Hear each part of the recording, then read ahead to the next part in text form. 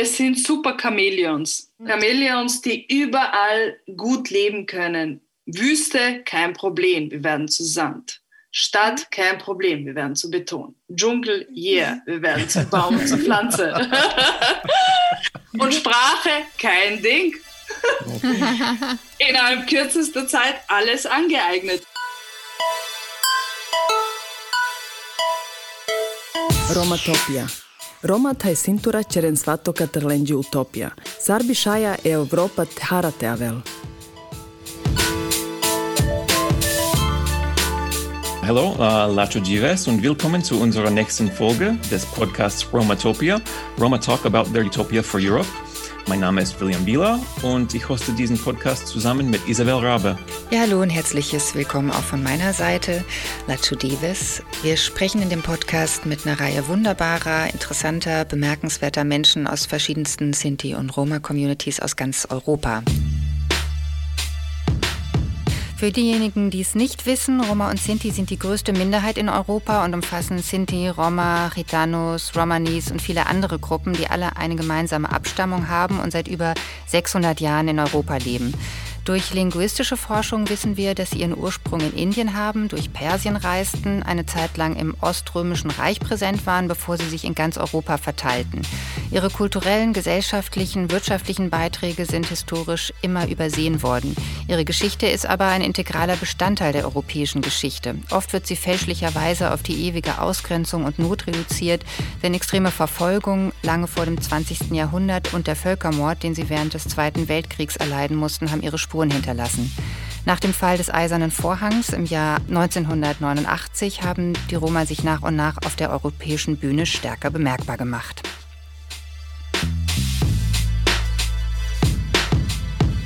Ich freue mich sehr, jetzt unsere heutigen Gäste zu begrüßen, Sandra und Simonida Selimovic. Hallo ihr beiden. Hey. Hallo. Hallo. Okay, hey, wir haben ein kleines Spiel vorbereitet und einen Freund oder eine Freundin von euch gebeten, auch einen Satz vorzustellen. Ich lese euch das vor und ihr ratet, wer das über euch gesagt hat, okay? Okay. Diese zwei unglaublich starken und talentierten Künstlerinnen haben die widrigsten Umstände überwunden und sich immer treu geblieben. Empathie und Mitgefühl gehört genau dazu, wie das Commitment, für das sie stehen. Ich bin sehr glücklich und froh, ein Teil der Roma-Armee sein zu dürfen. Und ich freue mich natürlich, auch mit diesen zwei verrückten Vögeln ausgelassen, die angesagtesten Berliner Clubs wie das Bergheim unsicher zu machen. Mit ihnen ist gut Ist Kirschen. das der Hamse? Ja, haben sie. Ja, okay, ich habe nicht alles. Das ist genau. Okay. Das war zu einfach. Ja. Das war Hamse Bitici, ja, genau. Aber jetzt haben wir dich unterbrochen, Willi. Du wolltest das ja fertig lesen. Fertig war nur die letzte Satz. Mit ihnen ist gut Kirschen essen oder Pferde stehlen. Oh, wie süß. Super. Ja, das ist Hamse. Ja, das ist Hamse. Genau. Super. Und ja, das war Hamse. Und jetzt Frage, wie würdet ihr euch gegenseitig in einem Satz beschreiben? Muss ich jetzt kurz nachdenken? Also ich würde meine Schwester Sandra so beschreiben, dass sie eine extrem starke, talentierte Powerfrau ist, die jegliche Hürden in ihrem Leben überwunden hat und weiter jeden Tag stärker wird durch das, was sie macht und wie sie sich selber auch repräsentiert und dass sie extrem sich selber auch immer treu bleibt. Das würde ich schon auch sagen. Das ist schön. Sandra, was sagst du über deine Schwester Simonida? Es ist schwierig, in einem Satz zu sagen. Also die Simonida hat eine der schönsten Seelen und wird jeden Tag stärker, so wie ich sie erlebe, hat eine unglaubliche Kraft und ich weiß nicht, woher sie nimmt. wie sie alles unter einen Hut bringt mit Familie, Kinder, Beruf und hat ein irrsinniges Durchsetzungsvermögen und ist widerständig und ist einfach eine der schönsten Frauen, mit der ich auf der Bühne stehen darf und mit der ich auch am meisten Spaß habe. Ja. Wie schön. Ja, sehr schön. Ja. Danke. Ich heule hier. Gut, dass man mich nicht sieht. Ich heule gleich mit. Sagt mal, und last but not least, einmal quälen wir euch noch. Wie würdet ihr euch selbst in einem Satz beschreiben? Sollen wir kritisch mit uns sein oder sollen wir lieb zu uns sein? Das dürft ihr selber entscheiden. Das ist eine Frage der Stimmung, würde ich sagen. Ich würde mich selbst beschreiben, dass ich extrem willensstark bin, aber auch dadurch vielleicht bei anderen sehr dickköpfig ankommen wahrscheinlich. Und Sandra?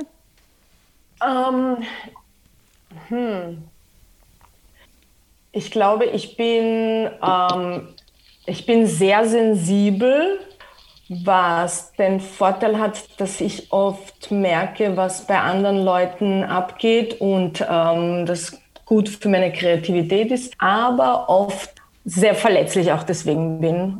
Und ich wundere mich oft über mich selber, woher ich meine Kraft nehme, wenn ich das Gefühl habe, es geht nicht mehr und es dann weitergeht. Da wundere ich mich über mich selbst. Ja, nach den schönen, das waren jetzt der emotionale Einstieg für das Herz und den Bauch. Wir haben uns auch vorbereitet, jetzt geht es zu den Hard Facts und haben als Einstieg für unsere HörerInnen kurze Biografien von euch zusammengestellt, die ich jetzt kurz vorlesen werde.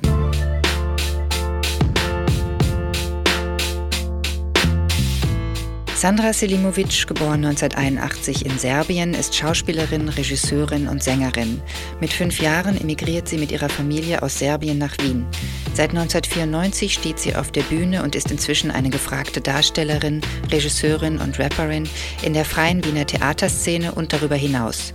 Sie spielt unter anderem im Dschungel Wien bei Karl Wojciech, Volker Lösch und Tina Leisch, im feministischen Kosmos-Theater in Wien oder im Gorki-Theater in Berlin.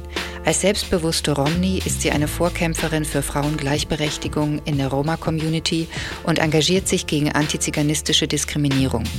2010 gründete sie gemeinsam mit ihrer Schwester Simonida den ersten feministischen und professionellen Roma-Theaterverein Romano Svato. Simonida Selimovic, geboren 1979 in Serbien, beginnt ebenfalls früh ihre Karriere als Schauspielerin in Film und Fernsehen und Theater. Sie ist unter anderem zu sehen in der Kinderserie Operation Dunărea und im Kinofilm Ciao Chérie von Nina Kusturica. Am Maxim Gorki Theater in Berlin ist sie in den Produktionen Das Grundgesetz von Maria Gornicka und gemeinsam mit Sandra in Roma Armee, Regie Jal Ronen zu sehen, wie auch in der Produktion Sokeren Amenja von Sandra Selimovic. Darüber hinaus war sie am Schauspiel Essen und am Theater Dortmund tätig. Neben Romano Svato gründete sie 2010 gemeinsam mit ihrer Schwester Sandra Minch Panther, wo sie als feministische Rapperinnen und Aktivistinnen gegen Rassismus und für Gleichberechtigung der Roma auftreten.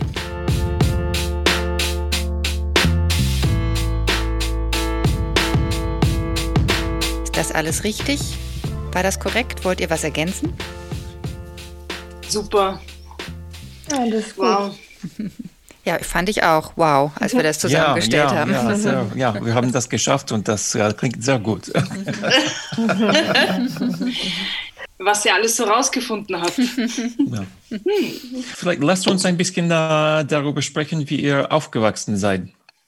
Was sind eure lebhaftesten Erinnerungen an eure Kindheit? Meine allerersten Erinnerungen. Also die ersten Erinnerungen sind natürlich in Serbien, weil wir da geboren sind. Und also wenn ich so dran zurückdenke, dann sehe ich als allererstes uns in einer Schar von Kindern wild spielen in der Natur. Also ich glaube, das war der schönste Teil, den wir in Ex-Jugoslawien erleben durften. Das ist eben da wenig Autos, keine Straßen, sondern eher so Dorf und hinter uns war ein Wald. Und wir sind dort wirklich wir sind mit sehr vielen anderen Kindern und Geschwistern, Cousins, sind wir durch die Wälder gezogen und das war eigentlich einer der schönsten Teile, was eben genau das Gegenteil dann war, als wir nach Wien gekommen sind. Das war dann das Schwierigste, hier in einer kleinen Wohnung zu sein mit mehr Erwachsenen, weil wir noch keine eigene Wohnung hatten. Genau, und das war das Schönste. Also es war eine gewisse Freiheit da. Ihr wart ja noch sehr klein, als ihr, oder was heißt so klein nicht mehr, Sandra, du warst 5, als ihr nach Österreich kam. Wie Genau. war das? Du hast schon gerade beschrieben, das war natürlich auch ein Schock, von der Freiheit eines Dorfes und der Natur in eine kleine Wohnung in einer Großstadt zu kommen. Wie war die erste Zeit für euch? Also für uns war es ganz am Anfang, ehrlich gesagt, wirklich sehr schwierig, weil wir das eben nicht gewohnt waren. Wir hatten ein Haus und Platz und plötzlich waren wir mit unserer Tante, also das war die Schwester unserer Mutter, bevor meine Eltern sich eben eine eigene Wohnung leisten konnten, haben wir zusammen gelebt auf engstem Raum und wir haben natürlich nicht verstanden, wieso, weshalb und die Sprache auch nicht verstanden. Und also ich kann mich erinnern, dass das sehr stressig war für alle Beteiligten, weil es waren eben 2 Familien.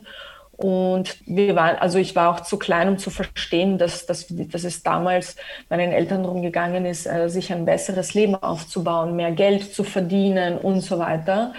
Aber unsere Eltern haben auch nicht vorgehabt, für immer zu bleiben. Ursprünglich war es gedacht, dass sie nur 1, 2, 3 Jahre bleiben, sich was dazu verdienen und wieder zurückgehen. Und das hat sich dann alles leider geändert, als der Ex-Jugoslawien-Krieg begonnen hat. Und dann wurde es auch nicht so viel besser, als wir in die Schule gekommen sind, weil wir haben natürlich beide kein Deutsch gekonnt und ich wusste nicht einmal, was eine Schule ist. Ich dachte, da geht man hin, kriegt Süßigkeiten und spielt den ganzen Tag, also eigentlich so wie im Kindergarten. Und das war aber nicht so. Oh. Die arme Simonida, sie war ja schon in der Schule in Serbien, wusste, was auf sie zukommt und ich war halt total schlimm und die Leute haben auch nicht gecheckt, dass sie eigentlich älter ist und eigentlich schon in die 2. Klasse gehört und sie musste neben mir sitzen und ich habe alle 5 Minuten immer gesagt, Simonida, mir ist langweilig, Sima, ich will spielen, Sima, ich muss aufs Klo, Sima, ich will jetzt essen und sie hat mich immer gezwickt unter dem Tisch. Ich war so, halt die Klappe, wir müssen zu. Wir haben aber nichts verstanden. Und irgendwann wurde mir so langweilig, dass ich aufgestanden bin mitten im Unterricht und angefangen habe, irgendein Roma-Lied zu singen und vor der Lehrerin zu tanzen.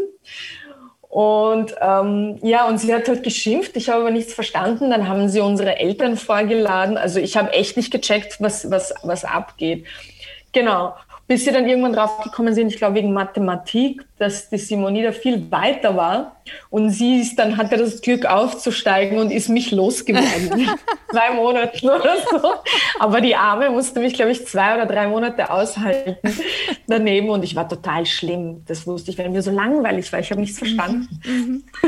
Wo ihr jetzt gerade über Schule sprecht, wie war das in der Schule? Also wie habt ihr den Weg da in die Schule gefunden mit der Sprache? Wie war es? Gab es Diskriminierungen? Wie habt ihr das erlebt am Anfang? Könnt ihr euch da noch erinnern? Na, das Beste war, dass wir am Anfang in der falschen Schule waren. Ihr seid in die komplett falsche Schule gegangen? Aber hat er auch kein Deutsch verstanden. Und wir waren zuerst in der falschen Schule. Naja, ich irgendwann gemerkt, was machen die da eigentlich? Ihr gehört woanders hin.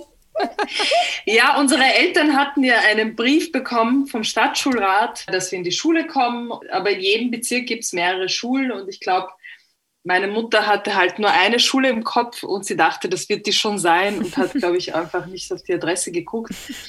Und Deutsch konnte sie auch nicht, also hat sie uns einfach in die nächstbeste oder nächstgelegene Schule von unserer Wohnung hingebracht. Und da waren wir circa eine Woche. Und ich kann mich erinnern, wir sind zuerst am Gang gesessen, weil wir nicht wussten, wo die uns hinsetzen sollen, weil die Klasse total voll war. Nein.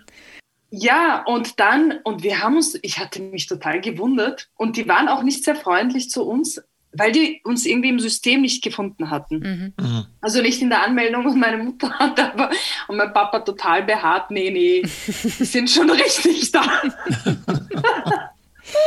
Das heißt, ihr seid eine Woche in die falsche Schule gegangen, beziehungsweise habt es versucht, saßt auf dem Gang und habt irgendwie die Klasse Ja, eine Woche lang. Und das war dann, wie meine Mutter das rausgekriegt hat, das war halt total peinlich eigentlich für sie. Ja. Sie hat sich extrem geschämt und hat uns halt in eine andere Schule gebracht und hat sich total geärgert, weil der Weg einfach länger war. Und dachte, es wäre zu schön gewesen, uns einfach dahin bringen zu können. Oh Mann. Habt ihr dann dort schnell einen Anschluss gefunden? Die Sprache, also Kinder sind ja da unglaublich flexibel und lernen schnell andere Sprachen. Wie schnell ging das für euch? Hattet ihr eine schlimme Zeit? Oder ich meine, ihr hattet euch, wie es klingt, ihr hattet euch immer gegenseitig. Wie waren so die ersten Jahre für euch? Also die ersten Jahre gingen, es war schon schwer anfänglich, weil wir ja nichts verstanden. Aber irgendwo hatten wir auch so ein bisschen das Glück, weil ja in Serbien, die haben ja dort keine es gibt nur Subtitles und es wird nicht synchronisiert. Aber nicht nur das, sondern ich kann mich nur erinnern, zuerst habe ich nichts verstanden und dann plötzlich gab es den Tag, wo ich einfach Deutsch gesprochen habe. Ich weiß, ich hatte so mit der, die das, mit den Artikeln ein Problem und mit den Fällen ein bisschen. Und das hat sich aber dann gelegt durch Freundinnen von unserer Mutter.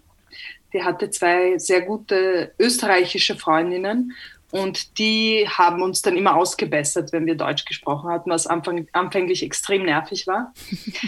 Aber es hat geholfen, weil jetzt sprechen wir gut Deutsch, angeblich.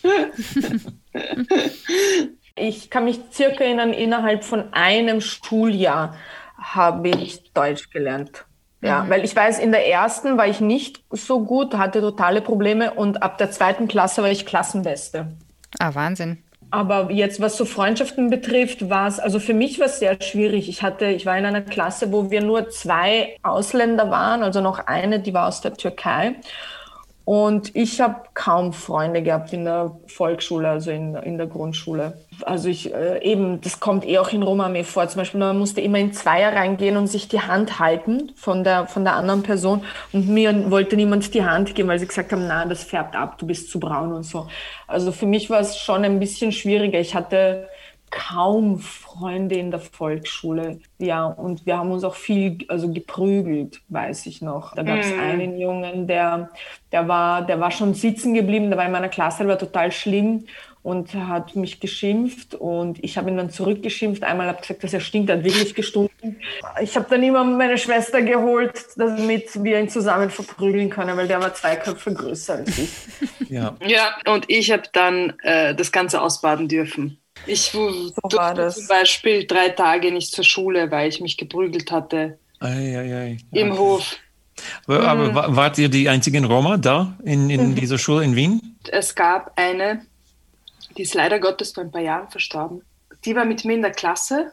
Sie war dick und war ganz dunkel. Und ich hatte sie auch einmal sogar gefragt, ob sie eine Romni ist, aber sie hat gesagt, nein. Und dann, wie wir alleine waren, hat sie gesagt, ja, sie ist es, aber sie darf das nicht sagen. Also das waren kroatische Roma. Das hast du auch mal erzählt in einem Interview, Simonida, ne? Dass deine Eltern dir erzählt haben, auch in Serbien, sag, dass du Romni bist, sag nicht, dass du Serbin bist. Und dann in Wien hat man dir gesagt, sag, dass du Serbin bist, sag nicht, dass du Romni bist. Also das hat mit dem Krieg war das verbunden. Wie wir nach Wien gekommen sind, war ja noch nicht, ist der Krieg noch nicht ausgebrochen. Man hat es nur gespürt, dass die Bundesländer auseinandergehen.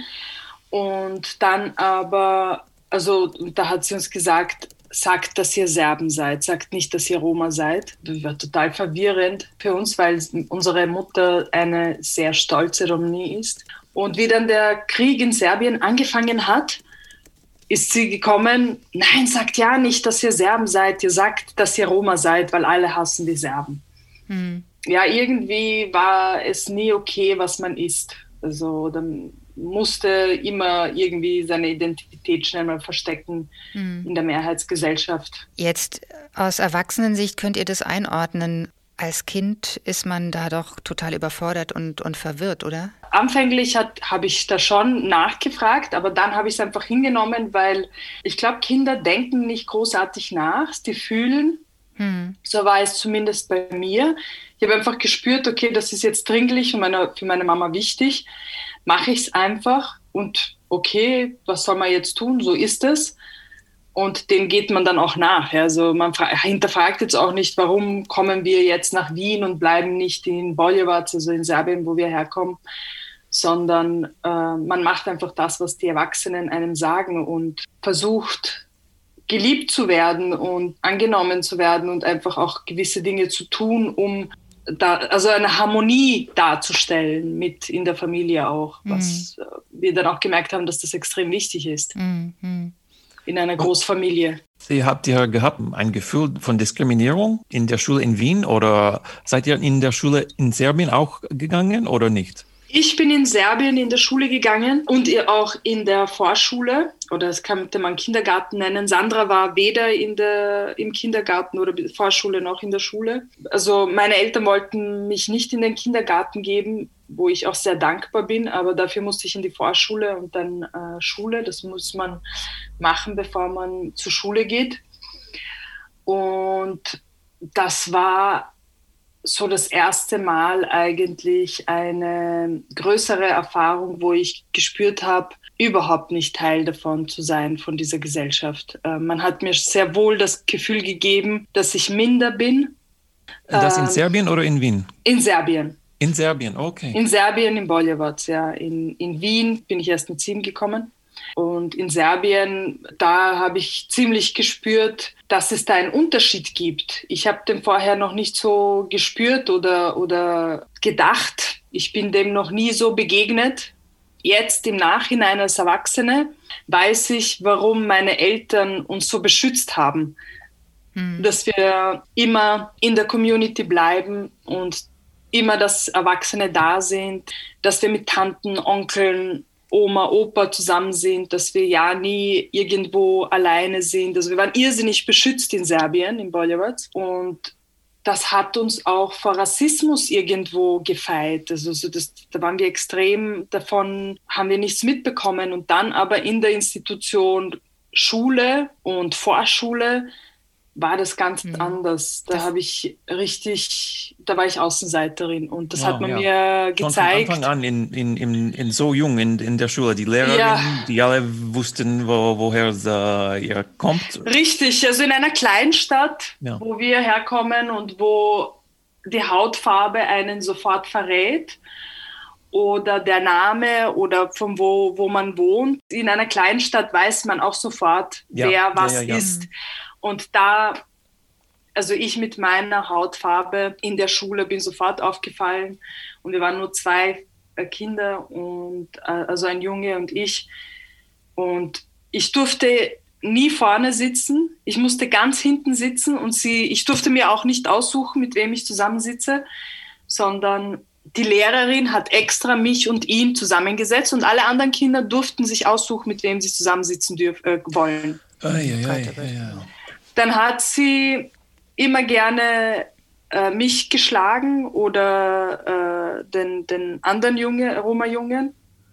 Also wir waren auch die einzigen 2, die geschlagen wurden. Früher in Serbien, also Kommunismus, durfte man die Kinder hauen. Und das habe ich dann ziemlich gespürt. Oder vor der Tür stehen, die ganze Stunde nachschreiben, nachsitzen. Richtige Gemeinheiten. So ganz offensichtlich. Und da wusste ich, die macht das, weil ich anders bin. Weil wir Roma sind. Der andere Junge, der mit mir in die Schule, der Roma-Junge, der kannte diesen Rassismus. Und er nahm das einfach so hin. Er sagte, ja, das machen die immer so, die mögen Roma nicht. Der hatte das anscheinend total schon vorher mitbekommen, diesen Rassismus. Weil seine Eltern viel ihn auf Märkte mitgenommen haben. Ja. Sandra, hast du ähnliche Erfahrungen in der Schule in Wien gemacht? Also auch seitens der Lehrer? Du hast gerade besprochen, ihr habt euch auf dem Schulhof geprügelt. Wie war das seitens der Lehrer? Also ich habe nicht viel mitbekommen, dass sie jetzt extra weggeschaut haben oder auch hingeguckt haben. Ich kann mich da nicht an so viel erinnern. Eher so mit meinen Mitschülern, dass ich wenig Anschluss, wie ich schon vorher gesagt habe, gefunden habe oder Freunde oder niemand mir die Hand geben wollte. Ich muss sagen, wir haben dann nochmal innerhalb der Volksschule nochmal Schule gewechselt, weil wir umgezogen sind, und ich habe dann eine bessere Lehrerin gehabt. Daran kann ich mich erinnern. Sie war sehr engagiert und ich hatte Glück, dass sie eher sogar, Gott sei Dank im Gegenteil, unbedingt wollte, dass ich ins Gymnasium komme und nicht in die Hauptschule. Und im Gymnasium habe ich nicht das Gefühl gehabt, dass ich jetzt extra, weil ich dunkler war, seitens der Lehrer benachteiligt wurde. Ich habe da generell einfach Lernschwierigkeiten, so mit der Geschwindigkeit war das manchmal ein Problem, aber das war eher so, dass, glaube ich, viele eher ein wirtschaftliches Problem, weil viele hatten Nachhilfe oder konnten sich das leisten. Wir konnten uns das nicht leisten. Oder auch, dass die Eltern einen unterstützen bei den Hausaufgaben. Aber ich glaube, das ist generell jetzt weniger, weil wir Roma sind, sondern eher ein Migrationsproblem. Dass die Eltern oft sprachlich Schwierigkeiten haben, beziehungsweise auch viel gearbeitet haben, vor allem als noch beide Elternteile gearbeitet haben. Und ich habe das schon gespürt, dass es andere Kinder, ich sage jetzt mal, besser hatten oder Vorteile hatten, dass zum Beispiel ihre Eltern eben perfekt Deutsch konnten oder vielleicht sogar Akademiker waren oder wie auch immer und sie Unterstützung zu Hause bekommen hatten. Und das war bei uns schwierig, weil unsere Eltern eben immer arbeiten mussten, nicht so viel verdient haben. Wir haben eher auch so sprachliche und wirtschaftliche Probleme gehabt, aber das waren ganz typische Gastarbeiter-Schwierigkeiten von allen Nationen, glaube ich, in Wien. Ja. Aber unser großes Glück war auf der anderen Seite auch, dass wir überhaupt nach Österreich gekommen sind und das Schulsystem hier hatten, weil wären wir da in Serbien geblieben, in Boljevac, hätten wir wahrscheinlich nur Grundschule gemacht und das war's, weil alle anderen Schulen viel mehr kosten. Also so generell studieren oder höhere Schule gehen, da muss die ganze Familie zusammenlegen, um ein Kind zu bilden. Und da bin ich schon ziemlich dankbar für das, dass wir nach Wien gekommen sind und ich hier die Schule machen durfte. Welche Rolle spielt die alte Heimat in Serbien für eure Eltern? Gibt es einen Unterschied, wie sie das sehen oder ihr beide? Ja, ein großer Unterschied. Also unsere Eltern, vor allem unser Vater, ist irrsinnig gebunden an Serbien. Er leidet darunter, dass er nicht direkt dann wieder zurückgegangen ist mit uns. Er hat dort Häuser gebaut, Land gekauft und er merkt, dass wir gar kein Interesse haben, da zurückzugehen. Und das macht ihn halt ziemlich traurig, weil ich habe noch am ersten den Bezug, weil ich auch als Älteste weggegangen bin und da doch mehr Erlebnisse hatte.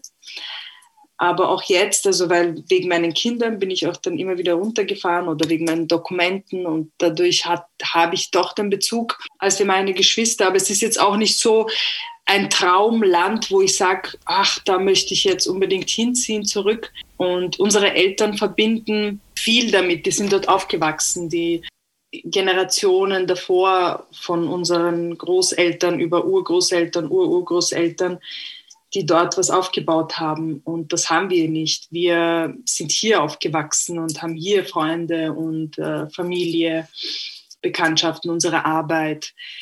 Und Serbien, es ist so eher eine Kindheitserinnerung und ein Ort, wo unsere Eltern gerne hinfahren. Bevor wir weitergehen von den Kindheitserinnerungen, eine Sache habe ich noch gefunden, das fand ich so toll. Ich habe gelesen, dass ihr beide als Kinder Bruce Lee und Jackie Chan so geliebt habt. Stimmt das? Und wie äußerte sich das? Also habt ihr den ganzen Tag Filme geguckt oder habt ihr Kung Fu gelernt? Erzählt mal. Leider nicht gelernt, das konnten dann sich unsere Eltern nicht leisten. Ich habe immer gebettelt, ich würde gerne in so einen Karatekurs gehen, aber wir haben vor allem, weil wir auch viel alleine zu Hause waren, haben wir viel Zeit auch vor dem Fernseher verbracht. Und da haben wir dann laufend eben so Bruce Lee, Jackie Chan, also das waren auf jeden Fall unsere Helden und wir haben die Kampfchoreografien versucht nachzumachen und unsere Eltern haben uns dann immer irgendwo blutig liegend gefunden, weil wir uns total gehauen haben und alles ausprobieren wollten, was wir gesehen haben. Ja, und es scheint ja euch tief verwurzelt zu sein, wenn man sich anguckt, jetzt Mensch Panther, darüber sprechen wir nachher noch. Das hat doch Auswirkungen auf eure Arbeit heute gehabt. Ja, absolut. Ja, wir haben das einfach geliebt. Ich glaube, wir waren generell auch einfach sehr körperlich. Wir haben sehr gern Sport gemacht. Alles, was wir gesehen haben, wo sich Leute cool bewegt haben und es hat schön ausgesehen, diese Choreografien, das hat uns einfach fasziniert. Und sag mal, ihr arbeitet als Schauspielerin, Rapperinnen, Aktivistin. Also ihr seid nicht den klassischen Weg gegangen, der für Mädchen in Roma-Familien vielleicht vorgesehen ist. Wie hat eure Familie reagiert? Gab es da schwere Kämpfe? Wie ist das Verhältnis heute? Total. Also ich kann mich erinnern, ich wusste ja schon mit 10 und spätestens mit 12, dass ich Schauspielerin werden möchte. Ich habe damals in dieser Kinderserie gedreht. Die Simonide hat dann auch mitgedreht und das war für mich ziemlich schnell klar. Natürlich wollte mein Vater, dass ich was anderes mache und ich musste dann eine Lehre beginnen. Bin gelernte Einzelhandelskauffrau, das habe ich 3 Jahre dann gemacht. Und auch abgeschlossen. Und für mich war dann aber klar so, okay, ich mache das jetzt, weil das jetzt meine Eltern wollen. Aber wenn ich das abschließe, dann fange ich wieder damit an. Und ich konnte nicht eine klassische Schauspielschule beginnen, weil man da 100%ig dran teilnehmen musste und nicht nebenbei arbeiten durfte. Dadurch, dass aber meine Eltern das nicht unterstützt haben, musste ich nebenbei auch noch arbeiten gehen. Und so habe ich quasi immer die Prüfungen gemacht, also so eine Art Externisten-Schauspielausbildung, also so extern Privatunterricht genommen und dann die staatlichen Prüfungen dann nachgemacht. Das geht oder ging damals, Gott sei Dank. Und ich habe dann diesen Weg gewählt eben. Und ich habe mir dann meine Lehre ausgesucht, sie privat bezahlt und dann die staatlichen Prüfungen abgeschlossen. Wie war das bei dir, Simonide? Ja, also bei mir war das, dass ich geschauspielert habe und dann angefangen habe zu modeln, weil mich eine Modelagentur dann entdeckt hat. Die Andrea Weidler von Wiener Modellsekretariat hat das damals geheißen, WMS. Und ich habe dann auch weiter Filme gedreht mit Klaus-Maria Brandauer, Jedermanns Fest und noch so andere Serien gedreht, Tatort und weiß ich was. Kommissar Rex auch. Ja, Kommissar Rex, also so ganz verschiedene. Also durch das Modeln habe ich dann auch eben Rollen auch bekommen und habe dann aber relativ früh meinen damaligen Freund kennengelernt und bin dann schwanger geworden. Ich hätte nach Paris gehen sollen für eine größere Rolle und bin dann Mutter geworden, statt nach Paris zu fliegen und zu drehen. Und habe aber nebenbei also trotzdem immer weiter gemodelt und habe dann also so Jus angefangen zu studieren und dann Theaterwissenschaften, bis ich dann wieder und dann im Casino gearbeitet und habe mir dann gedacht, so, aber jetzt irgendwie möchte ich doch wieder zurück zur Kunst und habe genauso wie Sandra die paritätischen Prüfungen gemacht, das heißt die staatlichen Schauspielprüfungen abgelegt und mein Schauspieldiplom gemacht und dann 2010 Romano Svarto mit Sandra gemeinsam gegründet. Davor haben wir 2-3 Stücke gemeinsam mit Tina Leisch noch gemacht und ich habe dazwischen dann immer wieder so Spots gedreht oder so kleinere Rollen in Serien oder Kinofilmen eben da mitgespielt. Aber ja, also meine Eltern, unsere Eltern, ich glaube, die würden viel besser was damit anfangen, wenn wir Sängerinnen wären. Damit könnten sie viel mehr anfangen, als wie diese Kunst, die wir betreiben. Das ist, glaube ich, viel zu komplex für sie. Unsere Mutter, die findet das gefährlich. Sie hat dann immer Angst, dass uns was passiert. Also letztens hat sie auch wieder gesagt, ja, ich habe schon gehört, diese Aktivisten, die können dann angegriffen werden. Und ich darf ihr nie erzählen, dass wir auf eine Demo gehen oder so. Die hat dann auch manchmal Angst, sagt sie, wenn wir in der Öffentlichkeit da sitzen und über unser Roma-Dasein reden. Weil es könnte ja sein, dass uns wer angreift. Ja. Was bedeutet euch Familie? Sehr viel. Also für mich ist das ein Fluch und ein Segen. Es ist viel Arbeit, man muss sich extrem um sie kümmern und da sein. Aber auf der anderen Seite ist es extrem schön, weil das, was ich jetzt weitergebe und wofür ich mich einsetze und um das ich mich kümmere, das geht dann weiter. Das wird weitergegeben, also auch von meinen Kindern, meinen Nichten und meinen kleineren Geschwistern. Was für eine Rolle spielt Familie für dich, Sandra? Ich würde sagen, kompliziert. Nein, einerseits natürlich, Familie geht mir sehr nahe. Ich muss sagen, dass es mir jetzt etwas besser geht mit Familie. Ich musste mich leider ein paar Jahre etwas distanzieren von meiner Familie, vor allem also von meinen Eltern.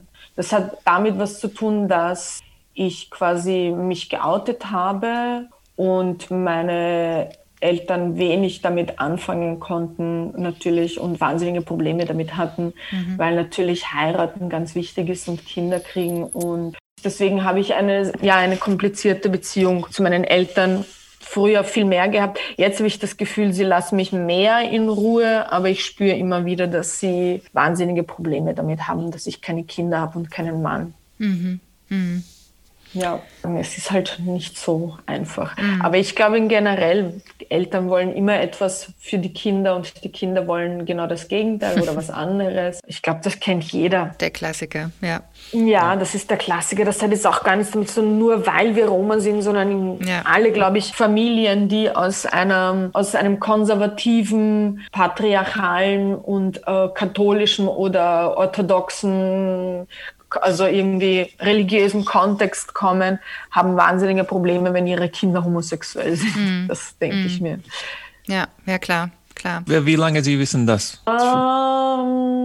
Das ist auch kompliziert. Also es gibt eine Version, die war so, dass meine Mutter mich angesprochen hat, ob das stimmt. Da war ich aber noch ganz jung, mit 16.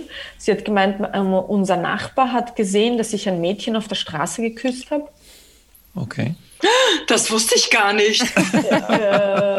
Ja, und sie hat mich darauf angesprochen, ob das stimmt. Ich habe ihr dann eine Gegenfrage gestellt, was das heißt, wenn es stimmt.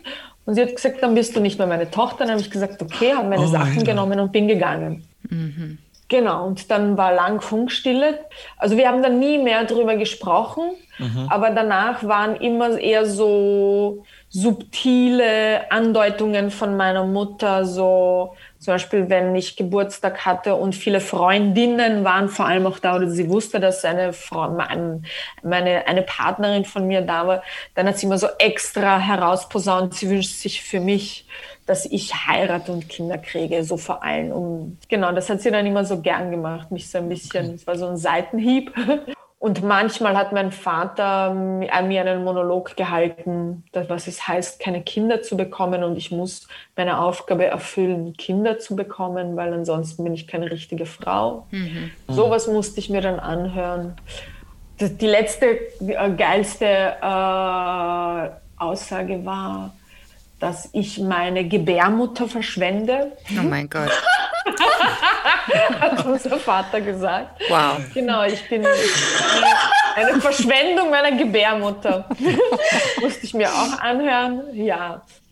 David Tischer, der tschechische Rom- und LGBTIQ-Aktivist, den ihr beide ja kennt und alle kennt. Ja, den kenne ich gut, ja. Der hat mal auf einem Panel über das Coming-out in seiner Familie, die so sehr konservativ ist, und er hatte große Angst davor, mit seinem Vater darüber zu sprechen, und hat sich dann geoutet, gesagt, ich bin schwul. Und dann gab es eine lange Pause. Der Vater hat ihn angeguckt, und das Einzige, was er gefragt hat über seinen Freund, ist he Rom? Cool. Und dass das der Fall war, dann war es okay. Ja. Cool. Na dann. Ja, ich muss aber auch sagen, weil jetzt habe ich meinen Eltern ziemlich schlecht dargestellt, ich muss aber sagen, dass mein Vater, wann war das, letztes Jahr oder vor 2 Jahren, plötzlich im Auto mit meiner Mutter, vor 3, mich gefragt hat. Ich habe zuerst gar nicht richtig hingehört, weil ich dachte, er redet wieder mal über irgendeinen Typen, mit dem er mich verkuppeln will. Und irgendwann habe ich bemerkt, dass er immer sie sagt statt er. Und dann habe ich hingehorcht und dann hat er mir erzählt, sie haben in Serbien ein Mädchen, die ihnen aushilft, eine Holzhackerin, die in die Baumschule geht. Ich glaube, Jelena heißt sie. Und das wäre doch ganz gut, wenn ich die heirate, weil dann ist so eine Hand wäscht die andere, dann mache ich ihr Papiere für Österreich und sie sorgt für mich. Ich war total schockiert. Aber es ist ein großer Schritt, den er da gemacht hat, oder? Ja, so aus dem Nichts war das. Ich war total schockiert, ich wusste gar nicht, was ich sagen soll. Ich glaube, ich habe dann nur gefragt, wie alt sie ist. Und dann hat er gesagt 18, das war mir dann doch zu jung. Ich war 40 in einem Monat. Oh, wow. Ja, unsere Eltern passen sich irgendwie unserer Lebensweise langsam ein. Die merken, dass sie sonst mit uns brechen müssten, wenn sie würden uns verlieren, wenn sie uns so nicht akzeptieren, wie wir sind. Ja, dass es nicht einfach ist für die Elterngeneration, ist ja auch klar. Ja. Lasst uns noch ein bisschen über eure Arbeit sprechen. Ihr seid Schauspielerin, Regisseurin, wir haben schon darüber gesprochen, Aktivistinnen, im Grunde euer aktivistisches und politisches Ansinnen oder euer Kampf für die Rechte der Frauen, gegen Antiziganismus, gegen Diskriminierung jeglicher Art, durchzieht eure gesamte Arbeit. Wir hatten hier ja auch die Brüder Selamet und Kefayet Prezreni in dem Podcast als Gesprächspartner. Kefayet benutzte das Wort Artivist, das fand ich sehr schön für das, was er tut, was sich dieser Aktivismus so durch seine Kunst zieht. Erzählt doch mal von Romano Svato, dem Roma-Theaterverein, den ihr gegründet habt. Was heißt Romano Svato? Was ist das? Was macht ihr da? Svato heißt ein Wort, also Romano, das Roma-Wort. Romano, das Roma und Svato ist die Sprache, also beziehungsweise das Roma-Wort insgesamt. Uns gibt es seit 2010, also wir feiern eigentlich 10 Jahre Geburtstag, Romano Svato. Es kommt jetzt auch deswegen eine neue Homepage, die darüber ein bisschen erzählt. Also wir haben einige Projekte gemacht, die sich durchziehen, dass wir feministische Roma-Themen angehen. Und dieses Jahr machen wir ein Stück, das nennt sich Bibi Sara Kali. Mit dem haben wir Vorproben gehabt und im März beginnen wir mit den Hauptproben. Da geht es um die Göttin Kali, die Roma angebetet haben, eigentlich die Göttin der Roma tatsächlich in Indien war. Die sogenannte schwarze Madonna. Ja, genau. Und wie sie mit den Jahrhunderten jetzt immer weißer geworden ist, also sich Europa angepasst hat, die Göttin Kali, damit sie weiterhin von den Roma gefeiert werden kann. Und mit diesem Thema beschäftigen wir uns dieses Jahr. Spannend. Dabei heißt Kali doch schwarz, oder? Kali Genau. ist schwarz, ja. Ja.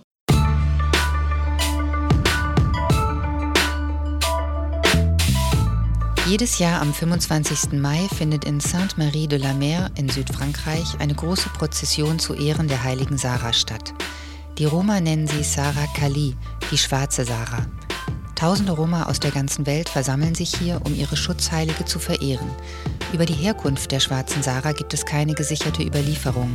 Man nimmt an, dass sie aus Ägypten stammt und die Dienerin der 3 heiligen Frauen Maria Magdalena, Maria Salome und Maria Kleophas war. Als die Roma vor 600 Jahren nach Europa kamen, brachten sie ihren hinduistischen Glauben aus Indien mit, konnten diesen aber nicht offen praktizieren. In der schwarzen Madonna sahen sie eine Figur, die ihrer schwarzen Göttin Kali ähnelte. Für viele Roma-Feministinnen der jüngeren Generation ist Sara Kali zum Symbol weiblicher Kraft und Weisheit geworden.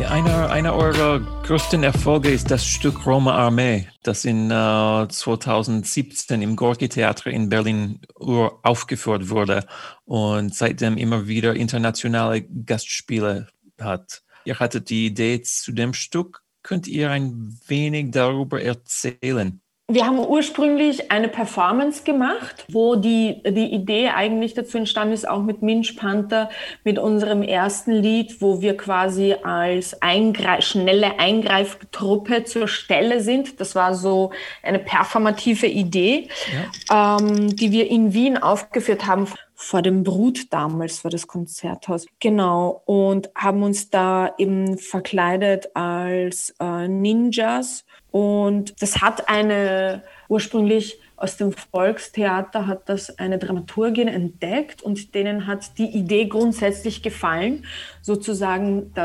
weil geschichtlich gesehen haben Roma nie irgendwelche Kriege angezettelt oder versucht, etwas zu kolonialisieren oder ein Land zu erobern. Und dadurch gibt es auch keine Armee. Und wir haben uns einfach so eine fiktive Frage gestellt, eine Utopie quasi. Wie wäre das, wenn wir eine Armee hätten? Wie wäre das, wenn wir mehr Macht hätten, beziehungsweise auch aktiv wirklich gegen Diskriminierung, gegen Rassismus arbeiten würden, kämpfen würden. Jetzt nicht unbedingt wortwörtlich wirklich mit Gewalt, aber vielleicht mit gewaltigen Worten, mit künstlerischen Attributen. Und so ist die Idee entstanden. Und dann war das Maxim Gorki Theater sehr schnell interessiert. Wir haben eben eingereicht für ein Stück und das hat denen sehr, sehr gut gefallen. Sie waren sofort dabei und dann wollten sie auch sofort die Starregisseurin Yael Ronen dabei haben. Wir haben dann beschlossen, dass wir mit internationalen Roma-Künstlern arbeiten. Also Roma Armee ist, glaube ich, eins der ersten Stücke, das auf einer Staatsbühne aufgeführt wird mit und von Roma, wo fast nur Roma mitspielen, also internationale, professionelle Roma-SchauspielerInnen. Das hat es, glaube ich, so davor nie wirklich gegeben. Und wir haben das eben zusammen aus, glaube ich, 6 verschiedenen Ländern war das. Das ist Hamze Bitici aus dem Kosovo ursprünglich und Lindy Larsson aus Schweden. Aus Schweden, genau, aus Schweden und die Raya aus England. Und wir zwei eben eigentlich Serbien, aber auch Wien. Und die Mihaela Dragan aus Rumänien. Wen habe ich irgendwen vergessen?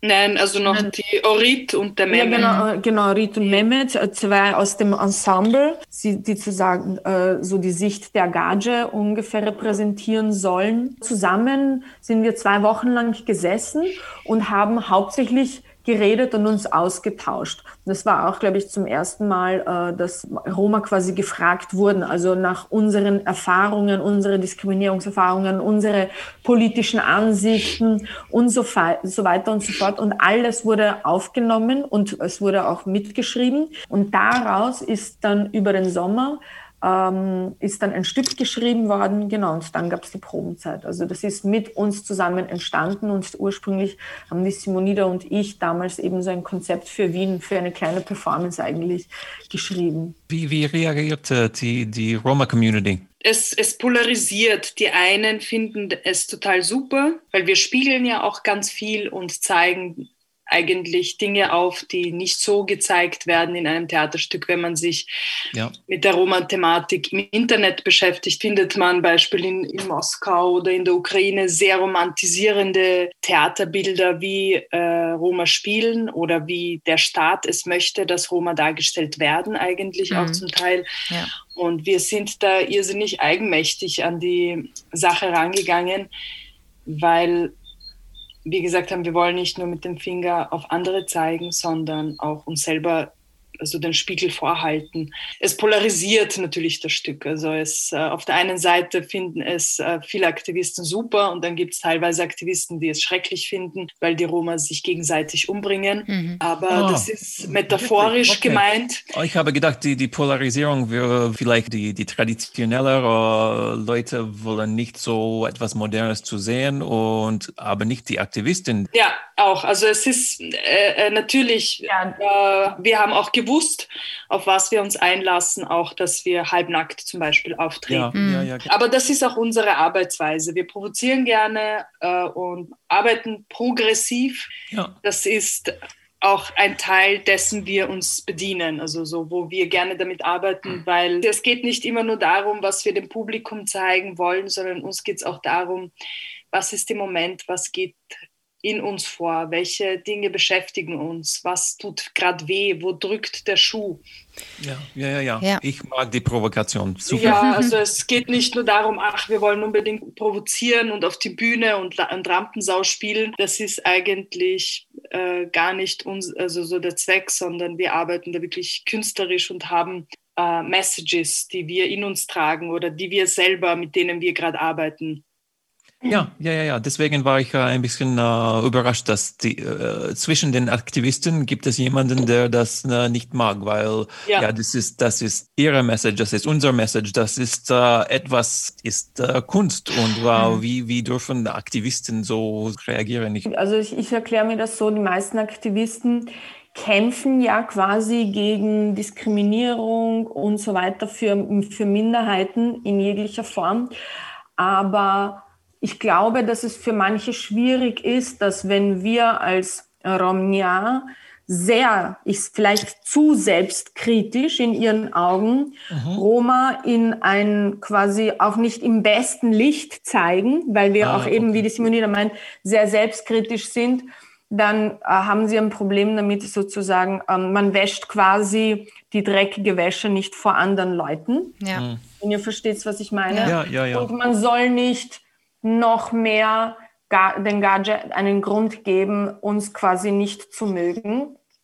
Und man muss nicht quasi das Schlechteste auch von uns zeigen. Und uns geht es nicht das Schlechteste, sondern wir sind eben da auch sehr selbstkritisch, weil es ist nicht nur so, dass von außen struktureller Rassismus herrscht, sondern auch innerhalb der Community manche Dinge nicht so glatt laufen, wie wir es uns wünschen. Verstehe und das, manchmal noch sehr veraltete Strukturen sind, die wir auch kritisieren. Roma Armee ist wirklich outstanding. Das ist so ein fantastisches Stück. Ich kann nur allen empfehlen, das zu sehen. Ihr seid im Repertoire vom Gorki mit dem Stück. Es wird sicherlich wieder aufgeführt. Wisst ihr schon was? Tourt ihr damit, wenn das eines Tages wieder möglich ist? Es wird im April, am 7., 8., 9. April wird es gestreamt. Wir können leider wegen der derzeitigen Situation nicht live auftreten und deswegen wird es gestreamt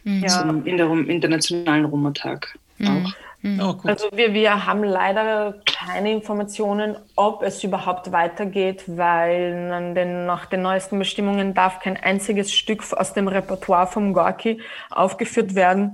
Es wird zwar geprobt und gespielt, aber nur Corona-konforme Stücke, die so inszeniert wurden. Das ist leider unser Stück nicht. Ja. Und die Frage ist, also ich habe wirklich ich zitter ein bisschen, ob sie es jemals wieder aufnehmen werden, wenn es wieder soweit wäre. Also, aber wir hoffen es natürlich. Also das Problem ist auch, dass der Mehmet im Burgtheater spielt. Das ist jetzt noch komplizierter, weil ein Schauspieler fix im Ensemble ist und dadurch ist alles noch schwieriger, Termine zu finden, wo er auch kann. Drücken wir die Daumen. Wir hätten schon zweimal letztes Jahr in Belgrad spielen sollen und deswegen konnte das nicht stattfinden, was ich sehr schade finde, weil ein Ziel war zum Beispiel, dass wir in allen Ländern zu Gast sind, wo wir jeweils herkommen. Schön. Serbien wäre natürlich eine super heiße Adresse. Na, hoffen wir, dass das weitergeht.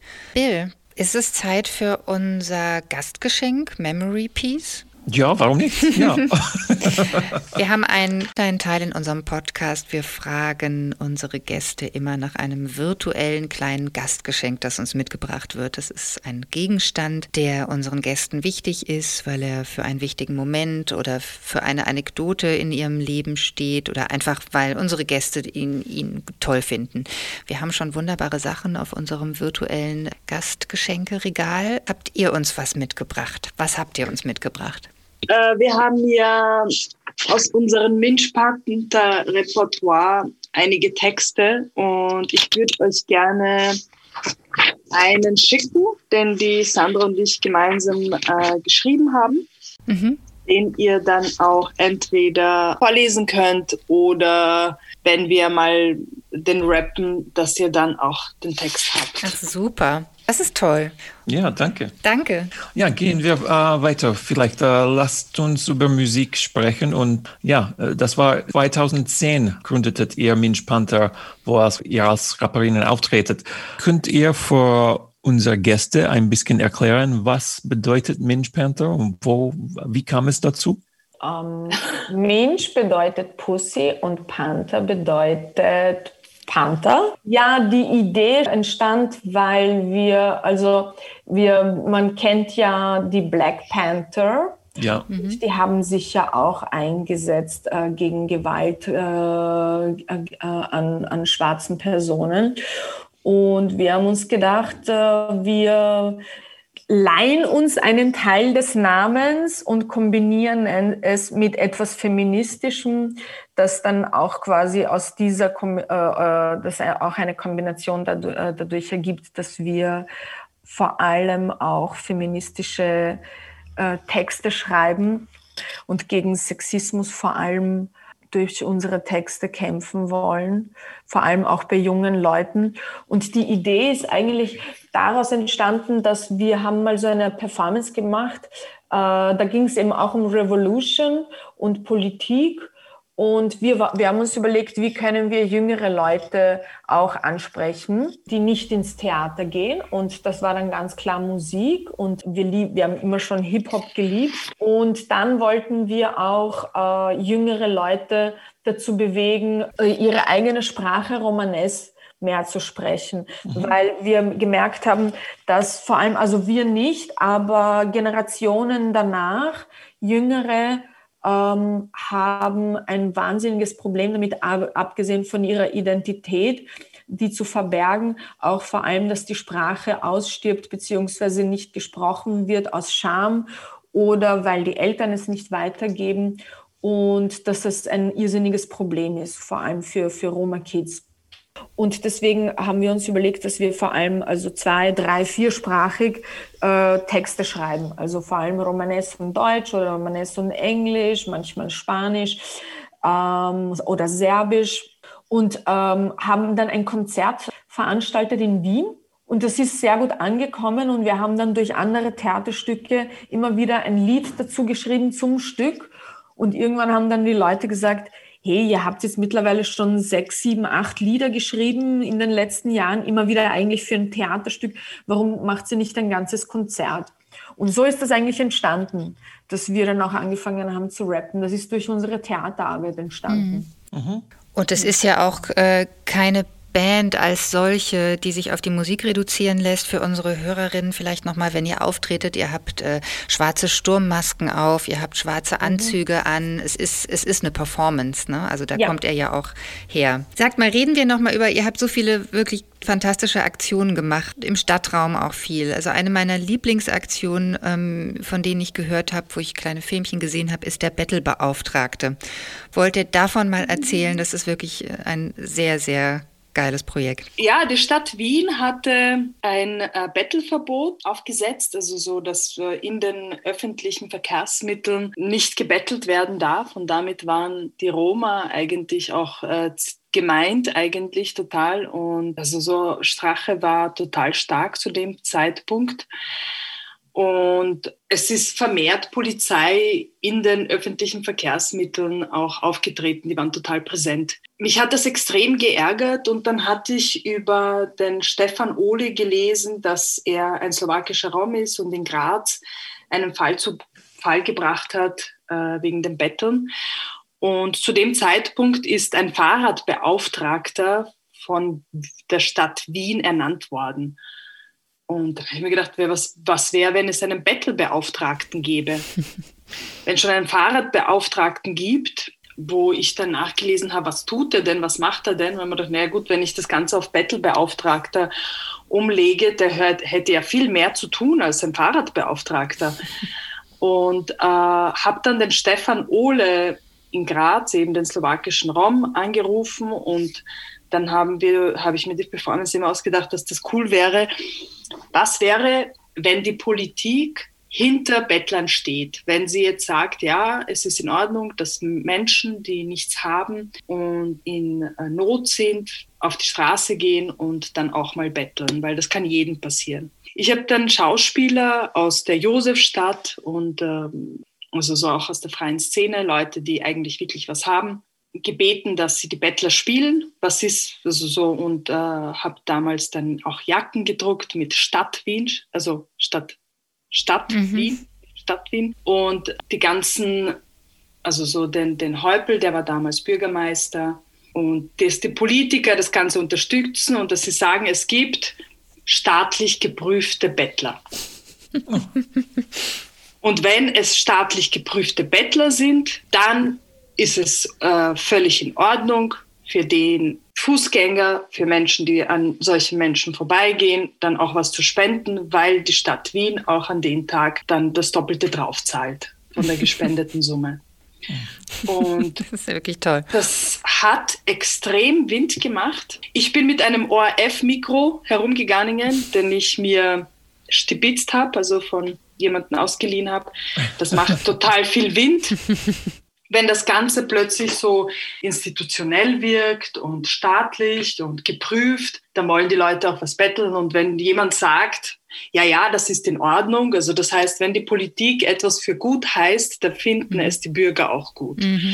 Und damit war auch der Beweis eigentlich, wie viel die Stadt dazu beiträgt, wie viel die Politiker dazu beitragen, den Ruf von anderen Menschen, die eigentlich wirklich am Rande der Gesellschaft stehen, wie kompliziert und wie schwer sie es diesen Menschen selber machen, die Politiker, und nicht nur, dass diese Menschen selbst es sich machen. Weil plötzlich waren diese Menschen nicht nur irgendwelche Außenseiter, sondern das ist ein geprüfter Bettler. Ja, dann, weil das ist ja keine Mafia, das ist keine Bettelbande, dann werden wir auf jeden Fall spenden. Wir haben natürlich da Schauspieler hingestellt und die haben alle, also wir haben an dem Tag innerhalb von kürzester Zeit, ich glaube 700 € oder so eingenommen. Wow. Die haben wir dann Stefan Ohle gegeben, der eine Familie zu Hause hat und der auch noch, also so in der Slowakei und wirklich am Rande, wirklich in einer Hütte lebt. Das packt man nicht, wie zum Teil die Slowaken mit den Roma dort umgehen. Und er auch noch saftige Strafen erhalten hat von der Polizei, weil er gebettelt hat.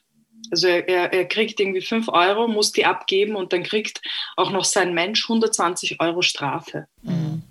Und damit haben wir durch diese Aktion total dem Stefan geholfen. Also so zum einen mit diesem Spendengeld als auch mit dem Projekt, das wir gemacht haben, wo wir einen Teil des Honorares, weil er da auch in den Interviews gestanden ist und ich ihn befragt habe, wie es ist auf der Straße und warum das notwendig ist für ihn, dass er das macht. Und er hat nicht gesagt, dass ihm das Spaß macht, also keine Minute, sondern er sieht keinen einzigen anderen Ausweg, als wie nach Wien zu kommen und zu betteln und auf andere Menschen angewiesen ist. Und das ist eigentlich das Recht von jedem Menschen, wenn man nichts hat, wenn man hungert, andere zu bitten um ein paar Euro, dass man sich was zum Essen kaufen kann. Ja. Damit war auch bewiesen eigentlich, für mich war es einfach nur wichtig, damit mit diesem Projekt zu zeigen, wie viel die Politik Macht hat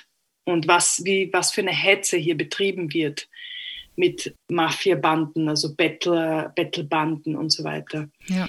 Und Bettelbanden werden genannt, wenn zum Beispiel 6, 7 Leute sich zusammentun, weil sie nichts haben und jemanden bitten, sie nach Wien zu bringen und weil sie gemeinsam aus einem Bus steigen und sich kennen, sofort als Bande gelten.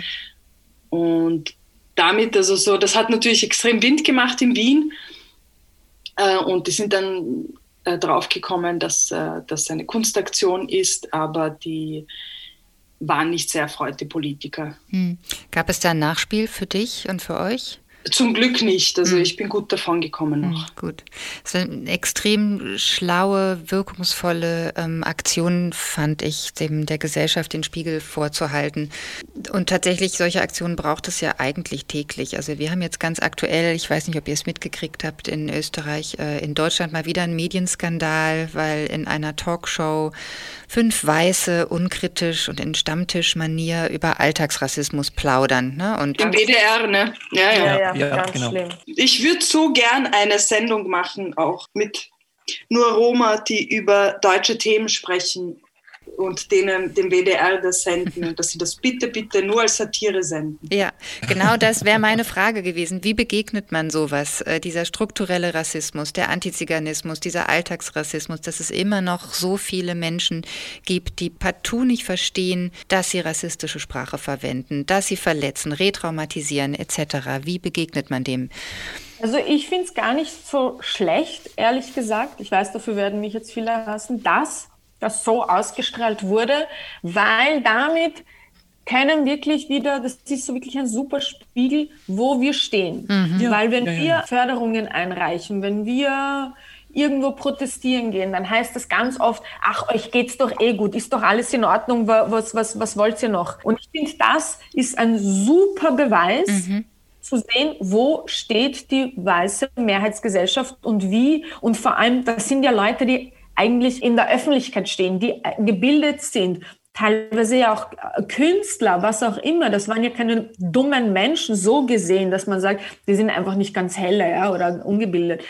Und trotzdem haben sie so ein Bild von uns. Also da sieht man wirklich, wo wir stehen. Ja. Und dass es noch so viel Arbeit ist und dass wir sehr wohl weiterhin ein Recht haben, Förderungen einzureichen, Projekte zu machen, die dagegen ankämpfen und Aufklärungsarbeit leisten. Weil zum Beispiel wir haben eingereicht für etwas bei der Stadt Wien, ich sage jetzt nicht wo genau, und da hieß es zum Beispiel, was hat das denn damit zu tun, dass da mit dem Zweiten Weltkrieg und habt ihr überhaupt Familie, die da umgekommen sind, so auf die Art, wir haben kein Recht drauf, für ein Stück einzureichen, wo es um Verfolgung der Roma geht. Da sieht man, okay, wir haben noch sehr viel Arbeit zu leisten, sehr viel Aufklärungsarbeit. Ja, ich finde halt, das zeigt auch nochmal, wie schutzlos wir dann nochmal auch sind, weil wir nicht eigene Institutionen haben. Und deswegen, also zum Beispiel, wofür ich jetzt kämpfe und was unser Plan ist, von Romanos Vater ein eigenes Theater zu haben, in Österreich ein Roma-Theater aufzubauen und eigene Theaterstücke zu zeigen, die sich sehr wohl mit diesen Themen auch beschäftigen, weil, wie wir auch anhand von dieser WDR-Sendung sehen, ist noch so viel Arbeit da und es ist einfach noch immer nicht aufgearbeitet worden, das, was passiert ist in der NS-Zeit. Und auch dieser Alltagsrassismus. Wir brauchen viel mehr eigene Institutionen und Menschen, die dann auch selbstbewusster durchs Leben gehen und dann auch aufstehen können. Aber je weniger Roma repräsentiert sind in der Gesellschaft, das heißt auch institutionell, umso weniger haben die Menschen überhaupt Mumm, selber aufzustehen und zu sagen, nee, das geht nicht, Leute. Weil ich meine, das ist ja nicht das erste Mal ausgestrahlt worden. Das allererste Mal ist das ja im November ausgestrahlt worden. Da war aber noch nicht die Kritik so groß und Roma selber trauen sich oft gar nicht so groß zu kritisieren. Es ist vielmehr von den People of Color gekommen, dass die sich da jetzt darüber entrüstet haben und dass sie gesagt haben, Z-Punkt sagt man nicht, N-Punkt und so weiter. Natürlich, wir sind dafür jetzt da, die jüngere Generation, diese Generation jetzt ist dafür da, etwas zu verändern, aufzustehen und zu sagen, ja, es gab Kreativität, so wie Pippi Langstrumpf. Das N-Wort geht überhaupt nicht, das muss man ändern. Es dürfen keine Kinder mehr aufwachsen mit dieser, also so mit Schimpfwörtern, die eine ganze Menschengruppe damit beleidigen und retraumatisieren. Weil als Kind in der Schule zu sitzen und Z-Punkt lesen zu müssen und N-Punkt lesen zu müssen, das kann nicht sein. Dass das immer noch in Büchern steht und wenn man sagt, nee, das ist Literatur und nein, da hat man sich einfach Wörtern bedient aus einer Unwissenheit. Und auch wenn es unwissend ist, ist es trotzdem rassistisch. Ja, ich erinnere mich an eine Lesung, Simonida, ne, wo wir das in der Akademie... Und du kannst dich erinnern. Und genau dieses Gespräch, Isabel, genau dieses Gespräch, wo ich null verstanden wurde, sondern extrem angegriffen wurde, weil ich gesagt habe, das kann man nicht lesen. Das Z-Punkt, ich möchte das nicht lesen vor anderen Kindern, weil die wiederholen es nur. Und wenn Kinder da sitzen und das Wort hören, fühlen sie sich beleidigt. Das hat für mich nichts mehr mit Kunst zu tun. Richtig, für unsere Hörerinnen, die nicht dabei waren, es ging um eine Lesung des berühmten Kinderbuchs der DDR, Ede und Unku, vor diversen Schulklassen. Ich glaube, die waren alle so 12 Jahre alt und Simonida hat gelesen, wurde eingeladen mit einer anschließenden Diskussion und hat während des Vorlesens den Originaltext verändert. Du hast Roma gesagt statt das Z-Wort. Und die Kunstvermittlerin am Haus hat dich wiederholt aufgefordert, doch bitte beim Text zu bleiben. Also es war eine große Diskussion und ich fand sehr gut, dass du dich da durchgesetzt hast. Und auch für die Kinder, das mal mitzuerleben, diese Art von Diskussion war so gesehen wieder gar nicht schlecht. Ja, sie hat natürlich diese Diskussion als sehr negativ empfunden. Ich meine, ich kann das auch nachempfinden, dass das nicht angenehm ist für sie, aber für mich war es wichtig, die Kinder, die da gesessen sind und ich war auch einmal ein Kind und ich weiß, was es heißt, wenn dieses Wort genannt wird und alle anderen da sitzen und es für ganz normal empfinden. Aber es ist einfach irrsinnig verletzend und retraumatisierend, weil man direkt ausgeschlossen wird, wenn man solche Wörter einfach ausspricht, ohne darüber nachzudenken.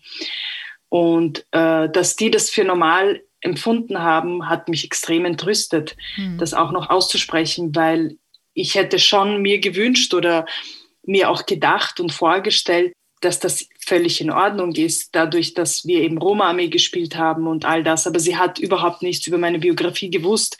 Deswegen, glaube ich, hat sie sich auch ziemlich vor den Kopf gestoßen gefühlt, dass ich dann so reagiert habe und den Text umgewandelt habe. Ja, und sie ist mir, glaube ich, immer noch sogar etwas böse. Aber ich hoffe, durch diese WDR-Geschichte, dass ihr da der Knopf aufgeht, warum das nicht in Ordnung ist, so Literatur vorzulesen, vor allem vor Kindern nicht. Ja, das stimmt. Sagt mal, wir sprechen mit unseren Gästen immer wieder über Identität. Also wir laden ganz unterschiedliche Mitglieder der Sinti und Roma-Communities ein, sprechen über nationale Besonderheiten und sprechen aber auch über die Identität, die persönliche. Was bedeutet es für dich, Rom, Romni, Sintu, Sintetzer zu sein? Gleichzeitig diskutieren wir diese Frage immer öfter auch kritisch. Bill, du hast mal interveniert und gesagt, ich denke zwar viel darüber nach, aber eigentlich nervt es mich, dass ich mir ständig darüber Gedanken machen muss und darauf antworten muss, wie ich meine Identität sehe, anstatt sie einfach mal leben zu können. Wie steht ihr zu dieser Frage? Ich finde auch diese Frage schwierig, muss ich ehrlich sagen. Was heißt es ja, so Romni zu sein? Ich meine, ehrlich gesagt habe ich keine Ahnung und dann wieder habe ich eine Ahnung, aber nur gefühlsmäßig und weiß überhaupt oft nicht, wie ich das ausdrücken soll. Aber ich würde sagen, ganz viel geht über die Sprache, also eine Romni zu sein. Aber in den letzten Jahren bin ich einfach auch drauf gekommen, dass ich bin Wienerin, ich bin Serbin und ich bin Romni. Also ich bin alles, ja. Und dadurch ist es für mich auch viel einfacher geworden, auch meine Identität beziehungsweise das zu sein, was ich bin. Weil wenn ich in Serbien bin, kann ich sowohl auch Serbin sein, als auch mit den Roma Romni sein und auch in Wien Wienerin sein. Und wenn ich herumreise in der Welt, dann bin ich Weltenbürgerin. Und das ist überhaupt das Feinste. Ich war in Indien und in Sri Lanka unterwegs und in Afrika unterwegs. Da ist mir dann echt so auch das Gefühl aufgekommen, mit Menschen, die auch die gleiche Hautfarbe haben wie ich oder ähnliche Hautfarbe, wie toll das ist, da nicht anders gesehen zu werden auch und nicht immer gefragt zu werden, von wo ich komme, weil dann ich gehe da komplett unter. Dann bin ich einfach ein Sandkorn unter vielen Sandkörnern. Ich identifiziere mich mit jeder Antwort von unserer Gäste. Und das, was du, Sandra, du, Simonida, gesagt hast, das ist genau, was ich habe jetzt gedacht. Ja, weiß ich nicht, was zu sagen. Ja, es ist schwierig. Ja, es ist wichtig. Es ist ein Gefühl. Und ja, sehr schön. Das mag ich immer, etwas anderes anzuhören. Gibt es Traditionen oder kulturelle Eigenschaften in eurer Familie, die für euch wichtig sind oder die von Generation zu Generation weitergegeben wurden? Als Roma aus Serbien oder? Einige, ja, also schon auf jeden Fall. Wir haben viele Slave. Also diese Slava ist Feier, so es werden Patronen gefeiert, so wie zum Beispiel der heilige Georg oder der heilige Vassili, Sveti Vasilisa zum Beispiel feiern wir. Also man sagt auch Đurđerdan zum heiligen Georg in Serbien und den Bibijako Džive, das war jetzt am 31. Januar und da wird eigentlich die Göttin Kali gefeiert. Ja, okay. Es wird in Serbien in vielen verschiedenen Städten gefeiert, manchmal an verschiedenen Tagen auch. Das war die Befreiung der Roma aus dem KZ in Serbien, wird da gefeiert. Das haben einige aus unserer Familie überlebt und deswegen wird dieser Tag dann der Göttin Kali gepriesen, beziehungsweise auch so das Überleben, an das Überleben gedacht und ist auch nach Wien auch gekommen, diese Feier. Am 31. Januar wird es auch hier in Wien gefeiert eben. Und ansonsten wird das auch in Brasilien als auch in Frankreich gefeiert, aber da gibt es die Sara Kali. Ja. Selma Sellmann, unsere Gäste von vor ein paar Wochen. Sie verbrennt zum Beispiel noch immer jeden Freitag 4 Wünsche. Sie schreibt das auf ein Papier und dann verbrennt das. Gibt es etwas anderes? Nicht nur ein traditioneller Feiertag, aber etwas in der Familie, das ihr beschreibt können? Du meinst so aberglaubenmäßig oder etwas, das uns Glück bringt, woran man glaubt? Ja? Ja, also wenn wir jetzt zum Beispiel wichtige Termine haben und wir gehen außer Haus und wir sind zum Beispiel bei meinen Eltern, bei meiner Mama, dann geht die Mama hinterher und wir dürfen uns nicht umdrehen und sie schüttet Wasser. Ah ja, okay. Auf die Straße. Ich habe gehört, das haben die Türken auch. Ja. Ich glaube, das kommt von den... Ja, das haben die Türken auch, habe ich gehört. Okay. Ich glaube, dass ganz viele Traditionen man nicht mehr 100%ig sagen kann, was kommt wirklich von Roma oder was ist aus irgendwelchen anderen religiösen Ritualen noch übernommen. Ja, oder so Dinge, die man jeden Tag macht, ist zum Beispiel, dass man, wenn man etwas nicht nah an sich ranlassen will, weil es gefährlich oder grauslich ist, dann muss man sich 3-mal in das T-Shirt spucken. Zum Beispiel. Aber nicht richtig spucken, man deutet es an. Also dieses Tütütü. Oder auf den Klopf, auf Holz, Klopf auf Holz. Oder wenn sich Kinder erschrecken, dann zieht man an ihrem Ohrläppchen und macht so ein Geräusch. Sich beruhigt. Ja. Kennt ihr das auch? Ja. Achso, wir kennen es ja. Solche Kleinigkeiten. Oder zum Beispiel die Dings hat doch erzählt, dass sie immer, aber das hat uns, glaube ich, die Mama auch beigebracht, dass man das Brot küsst, bevor man es wegschmeißt, weil eigentlich soll man Brot nicht wegschmeißen. Das ist schön. Das habe ich gehört auch. Ja, oder Haare nicht ins Klo werfen, sondern in den Mistkübel, weil sonst hat man keine Haare am Kopf. Und was wäre es, wenn wir reden über Roma als Role Model oder als Vorbilder? Was kann die Mehrheitsgesellschaft von uns Roma lernen? Wir sind Überlebenskünstler. Ja, gut. Ja. Vor allem, glaube ich, also Roma haben es immer schon geschafft, obwohl wir immer schon verfolgt wurden, zu überleben, weil wir immer sehr strategisch vorgehen und uns extrem anpassen. Ich kenne fast kaum Roma, die nicht mindestens mehr als 2, 3, 4 Sprachen sprechen. Ich glaube schon, dass das eine Eigenschaft ist, die wir sehr stark haben, uns immer überall sehr gut anzupassen oder den Schein zu haben, uns zu assimilieren. So. Ja, wir sind super Chamäleons. Also Chamäleons, die überall gut leben können. Wüste, kein Problem, wir werden zu Sand. Stadt, kein Problem, wir werden zu Beton. Dschungel, wir werden zu Baum und zu Pflanze. Und Sprache, kein Ding. Innerhalb kürzester Zeit alles angeeignet. Ich habe eine Roni kennengelernt, die kann 14 Sprachen. Wow. Oh ja? Ja, wow. Hin und weg, echt. Krasse Frau. Aber ist damit deine Frage nicht wirklich beantwortet, gell? Du meinst was anderes bei Role Model für... No, das war gut. Ich mag diese Antwort. Finde ich super auch. Antwort. Sandra, Simonida, wir spielen nochmal ein Spiel. Und zwar haben wir vorbereitet. Wir werden euch jetzt Begriffe vorlesen und ihr müsst spontan, ohne zu überlegen, in einem Wort oder mit einem ganz kurzen Satz antworten. Am besten ihr beide im Wechsel. Einer von beiden fängt an, weiß nicht, Simonida, fängst du an? Wir lesen die Begriffe und ihr haut raus, was euch einfällt.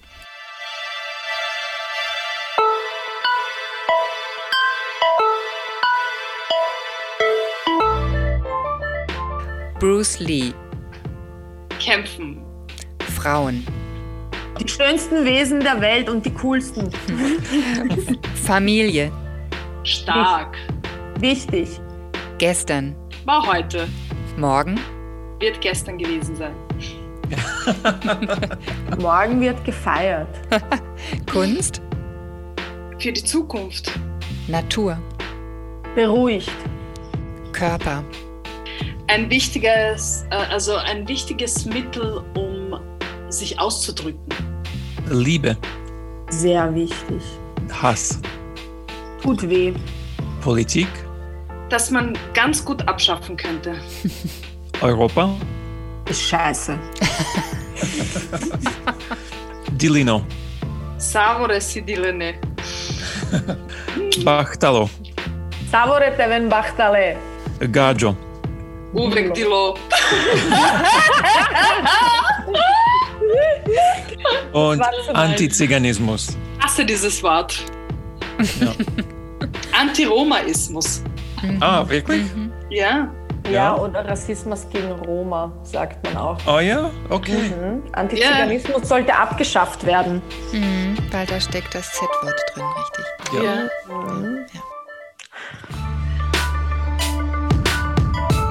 Dilno ist das anglo-romanes Wort für verrückt, dumm oder Trottel, Narr. Dilno ist die mitteleuropäische Version des gleichen Wortes. Es ist die Verkleinerung von Dilo. Es ist ursprünglich ein Adjektiv, kann aber als Substantiv verwendet werden. Sogar Personen, die Romanes nicht sehr gut sprechen, kennen dieses Wort. Bock ist das anglo-romanes Wort für Glück. Die mitteleuropäische Version Bacht bedeutet Glück oder Freude. Bachtalo ist das Adjektiv glücklich. Es wird als typischer Gruß verwendet, Teoves Bachtalo, mögest du glücklich sein. Gaggio ist das mitteleuropäische Romanes-Wort für eine Nicht-Roma-Person. Im Anglo-Romanes heißt es Gorgio. Im ursprünglichen Sinn ist es nicht abwertend, je nach Kontext und Tonfall kann es jedoch abwertend sein. Und Personen, die mit Romanes nicht gut vertraut sind, vermuten oft die negative Bedeutung. Lasst uns zum Abschied noch ein wenig über Utopien und über Träume sprechen. Ihr beiden, wenn ihr einen Tag mit einer Person eurer Wahl verbringen könntet, wer wäre das? Mahatma Gandhi.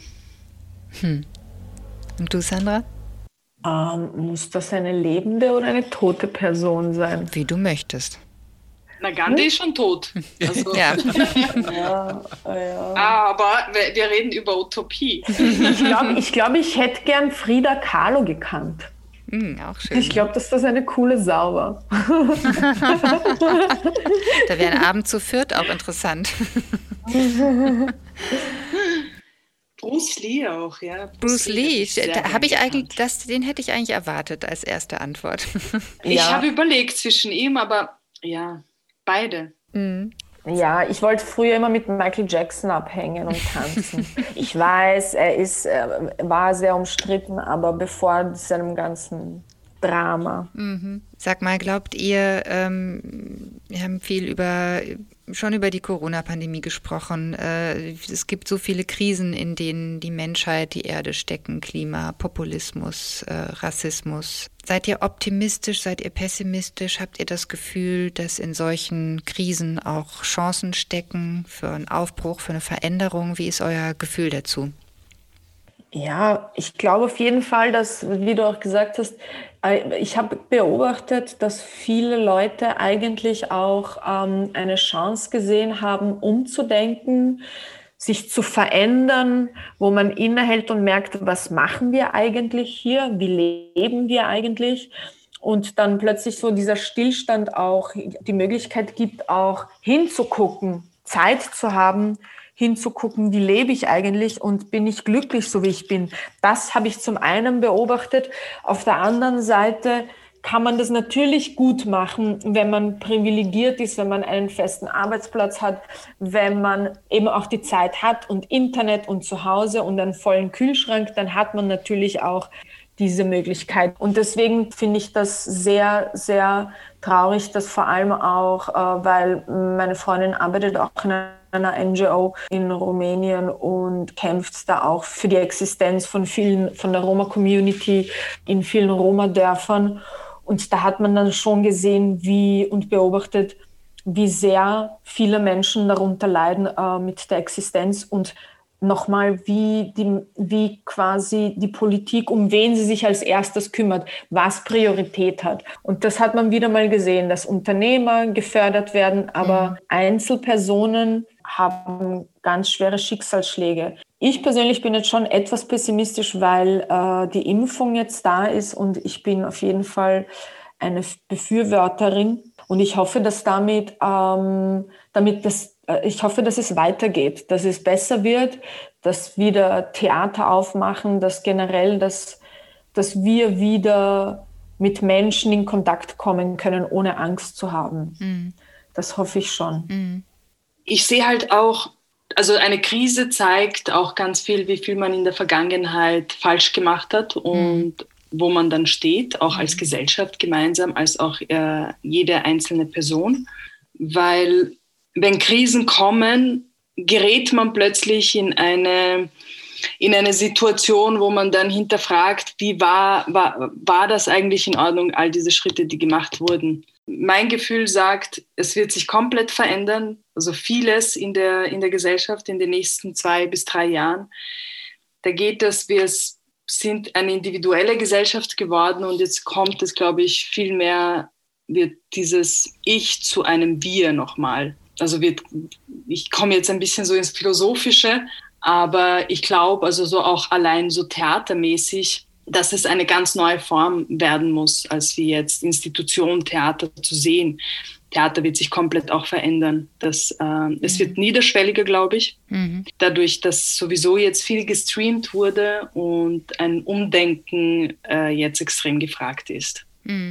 Also auch musikalisch, also künstlerisch und so weiter, in welcher Form das weitergehen kann. Weil ich glaube, dass da vieles bleiben wird, was jetzt in der Corona-Krise als Möglichkeit geboten wurde. Zoom-Meetings, also zum Beispiel und so Streams und so weiter, YouTube viel mehr zu nutzen. Ja, das glaube ich auch. Ja. Was sind eure Utopien für Europa? Also meine Utopie wäre zum Beispiel, einerseits hat zwar Europa die Grenzen geöffnet, aber wir haben immer noch unterschiedliche Pässe. Ich hätte gern einfach einen europäischen Pass. Nicht, wo Österreich draufsteht oder irgendeine andere Nation, sondern dass Europa sich wirklich als Ganzes sieht. Ich möchte jetzt nicht unbedingt so werden wie die USA, aber das wäre zum Beispiel für mich ein wichtiger Schritt, weil diese Unterschiedlichkeit bringt uns so auseinander. Also das ist eine Utopie. Ja. Ansonsten muss ich kurz nachdenken. Europäischer Pass, schöne Utopie. Sehr konkret auch, das gefällt mir. Ja, ich finde das auch eine super Idee, vor allem, weil ja so Balkanstaaten wie beispielsweise Rumänien, Bulgarien eher als EU-Länder gesehen werden, die am Rande eigentlich sind. Die sind auch fast so wie eigentlich keine EU-Länder oder schlechtere EU-Länder, obwohl sie aber bei der EU sind. So wie das Stiefkind. Ja, total. Und ich glaube, wenn man solche Pässe dann hätte, dann könnte man auch gar nicht großartig so diese Unterschiede machen, wenn man in andere EU-Länder arbeitet, zum Beispiel, weil dann also so mit Visum, Arbeitsvisum und so weiter und auch mit Steuern und so. Ich wünsche mir, dass das Ganze zum Beispiel viel leichter wird. Mhm. Und habt ihr eine Romatopia? Eine Utopie für die Roma-Community? Viele. Ja, dass die Sprache überall gesprochen wird und auch als eine offizielle Sprache anerkannt wird. Mhm. Okay. So, dass zum Beispiel Romanes, das könnte die offizielle europäische Amtssprache sein. Ja. Das ist schön. Das ist ein sehr, sehr schönes, eigentlich fast schon ein Schlusswort für unseren Podcast, aber wir haben noch ein kleines Minispiel für den Schluss. Ja? Wenn ihr einen Tag lang eine einzige Frage auf allen Radiostationen, Plakatwänden, TV-Sendern, Zeitungen etc. veröffentlichen könntet, welche Frage wäre das? Woher komme ich? Warum verurteilen wir andere, die anders sind? Das ist gut. Das machen wir. Okay. Ihr Lieben, das war ein tolles Gespräch. Wir haben viel gelernt, wir haben viel über eure tollen Projekte gesprochen. Ihr seid zwei sehr außergewöhnliche, sehr starke Frauen. Ich gebe Hamse recht. Ich wusste das vorher schon, aber nach dem Gespräch mit euch erst recht. Es hat sehr viel Spaß gemacht. Ich danke euch sehr, dass ihr dabei wart. Ja, das macht viel Dankeschön. Spaß. Ja, danke. Dankeschön. Tschüss. Romatopia is supported by the Federal Agency for Civic Education and the Council of Europe Roma and Travelers team. Idea and concept, Isabel Rabe. Romatopia is hosted and edited by Isabel Rabe and William Bila and directed by Katja Lehmann. Sound design by Selamet and Kefait Prizani. Cover motif by Daniel Baker. Production, Media Bricks Berlin 2020.